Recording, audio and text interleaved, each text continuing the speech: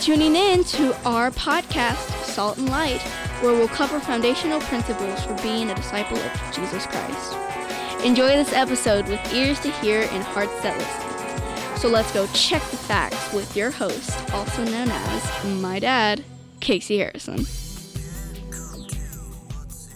Thank you for tuning in to another episode of Salt and Light Assembly, where we correct genetically altered Christianity and we replace it with a firm foundation for a relationship with God.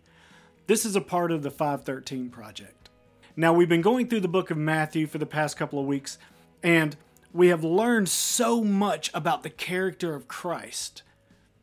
This week, it's not going to be any different. In fact, we're going over Matthew 1:14 this week. So let's dive right into the scripture. Azor fathered Zadok. Zadok fathered Achim. Achim fathered Eliud. All right, right off the bat, what I see here is 4 different names. Azor, Zadok, Achim, and Eliud. So let's look at the meanings of their names real quick to find out what God has to say to us today. Azor means helper. Zadok means just. Now the word just also has a meaning of righteousness, to be justified. Achim means the Lord will establish. And Eliud means God, his presence, or God of majesty. Now, I'm not sure if y'all are anything like me. When I first saw the word majesty, I started to think about it and realized I really don't know what majesty means.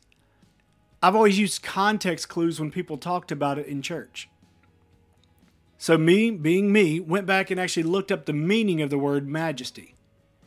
And it means genius. So the name Eliud here means God of genius, which I think is incredible. So let's take all the definitions and put them together in a statement and see what God has to tell us today. Through the helper, righteousness is what the Lord will establish. He is the God of genius. The character of Christ that is revealed to us this week is compassion. How does the scripture show us how Jesus is compassionate and that that's in his character?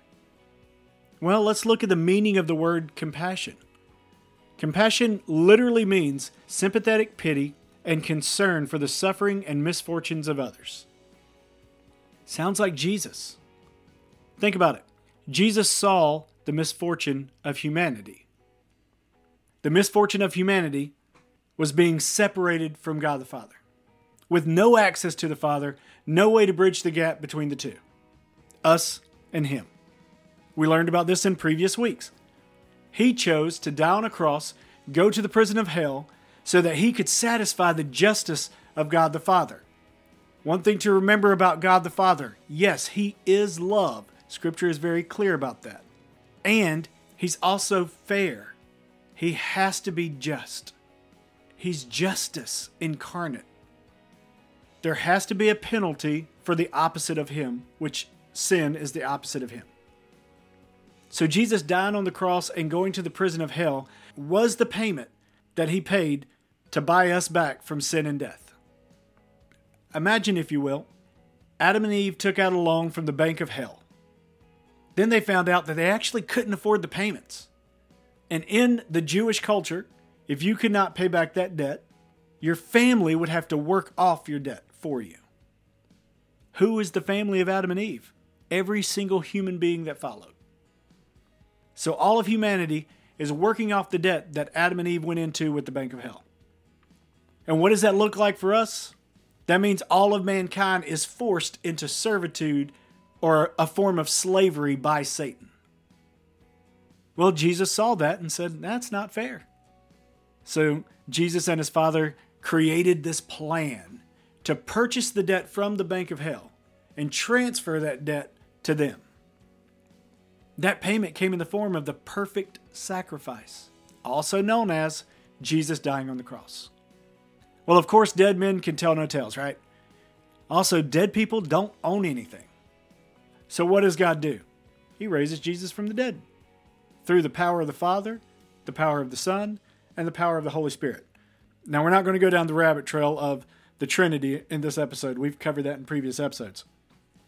Suffice it to say, God had enough power to bring Jesus back to life and transfer the debt that humanity owed from the bank of hell to the Son of God, Jesus. And now he's alive. No longer dead. Now Jesus is alive. Still alive to this day, which means he has a legal right to all of his stuff. The actions and the choices Jesus made are the practical definition of taking pity on us. Compassion. But it's like Jesus is the perfect Billy Banks. You know that infomercial guy that was always saying, but wait, there's more. Because the definition of compassion, it's not just about taking pity. It's not just about seeing our misfortune. And it's not just about helping us out of one impossible situation. Check out the earlier part of that definition for compassion. Concern for the suffering. Well, suffering is a verb, which implies active hardships, what you're going through right now. Jesus not only saw the problem and corrected it for our past, and the past things that we had no control over, sin, death, yeah, that one. He also stuck around to give us the help in our current tough situations, like we learned last week, making sure that we are never alone. And then he takes it another step further and shows us that he's concerned about all of us. The word concern used in the definition of compassion, it's used as a noun. So the meaning of concern used in this statement is a matter of interest or a matter of importance to someone. Basically, through the compassion of Jesus, you are a matter of interest to Jesus. Your life here on earth is a matter of importance to Jesus. The way you live is a matter of importance to Jesus. The actions that you take, they are a matter of importance to Jesus. Because of the character of compassion that Jesus has, he doesn't want you to live the rest of your life like hell, like the rest of the world. He offers you the opportunity to stop living that way and to live more like him. But he doesn't just tell you how to do it. He offers you the opportunity to learn from him. Matthew 11:29 says, learn of him. In fact, that exact scripture says, take my yoke upon you and learn from me, for I am gentle and lowly in heart, and you will find rest for your souls. If I could hear Jesus' voice coming through this scripture, this is what it would sound like to me.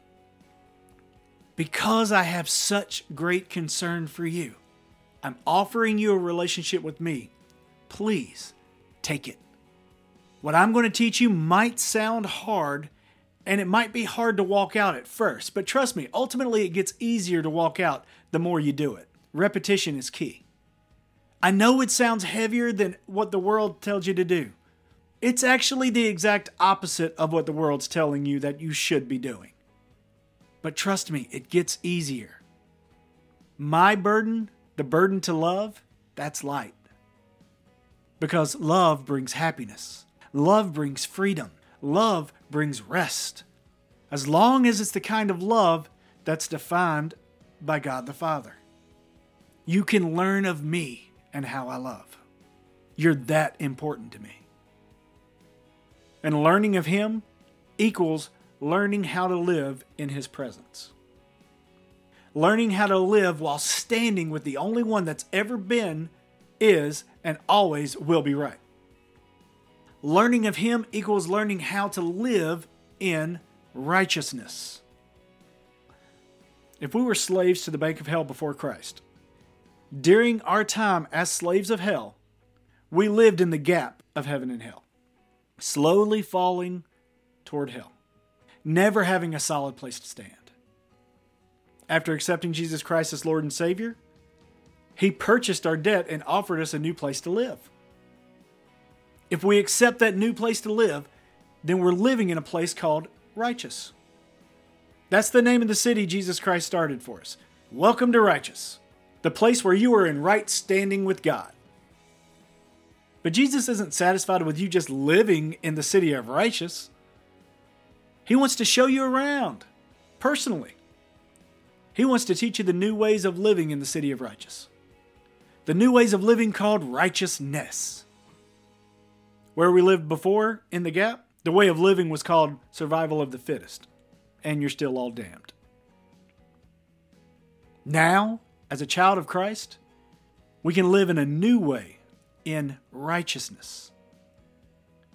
So what does this new way to live called righteousness actually look like? Well, all of your needs have already been taken care of. That's just a perk of living in the city of righteous. But living a lifestyle of righteousness means that if there's anything you want, all you have to do is ask. Ask and then pay the currency of the city that you're living in. Where you're living in the city of righteous, right? So the currency isn't Bitcoin. It's not any type of monetary form that you can think of. The currency is faith and trust. Faith in the one who purchased you. And trust that he's going to keep you safe. Faith is the currency. It's the only thing that pleases God, so it makes sense that it's the currency in the city of righteous. Keep in mind that living in the city of righteous, it's not always easy. It's simple, but not easy. Because you'll always get those flyers from your old home, the Gap, showing you the newest, most exciting attractions. Some of your old friends will even call you from there from time to time and personally invite you back. You know those friends. The ones that want you to go to the bar and go clubbing and get your mind off of all things that are good, pure, and holy, according to what Scripture tells you. Or maybe it's that friend with benefits that you used to have. It could even be that old colleague of porn. I mean, that was the colleague that was there to get your blood pumping. Another person of your immediate family, anger, they tried calling you too. Come on back home to the Gap. I mean, they were the ones that were always there to hold you in unforgiveness and bitterness towards everybody else. The great thing about living in the city of righteous is none of those people concern Jesus whatsoever. Jesus is concerned about you. All that the grass is greener on the other side type stuff, Jesus don't care. Why doesn't Jesus care? Because he has enough faith in you that you're going to let him handle it. And handle it he will. Because another perk of living in the city of righteous is the security system of this city. No weapon formed against you will prosper. If God is for you, who can be against you? The steps of a righteous man are ordered of God. You're a citizen of the city of righteous. That makes you a righteous man. God said it, not me. So don't take my word for it. Go check the scriptures for yourself. I didn't establish the city called righteous. I'm not the one that established this new way of living called righteousness. I definitely can't teach a person how to move into the city or live in the city. But I know the one who can. I know the one who established the city of righteous over 4,000 years ago in the Garden of Eden. Now, granted, the city did go vacant for about 2,000 years. But it has quickly regained residents since the event of Jesus' death, burial, and resurrection. And what God establishes will never return void. The genius of God is too amazing to ever allow that to happen. Compassion is just another aspect of the character of Jesus. His compassion for each and every one of us. He saw our misfortune. He took pity on us. He was concerned about our suffering, so he helped by giving us a completely new city to live in while we're here on earth. The city called righteous. A place where we can live in the way of righteousness, in right standing. Through the Helper, righteousness, the Lord will establish. Because God is a genius. And I hope you tune in next week.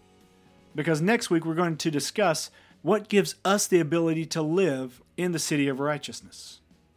Here's a hint. It has nothing to do with you or what you have to offer. And everything to do with what He, Jesus, offers you. As long as you stay within the city of righteous and continue to build your house of relationship with Him. Well, that's all the time we have for this week. I want to thank you again for tuning into this episode of Salt and Light Assembly, Building Relational Disciples. Be sure to check out our website at www.saltandlightassembly.org. The link's going to be in the description below. The YouTube channel is coming very soon, so be sure to register on our webpage, sign up for the newsletter so you can get updates of new content that comes out and what the ministry is doing to impact the community around us, as well as impacting the world.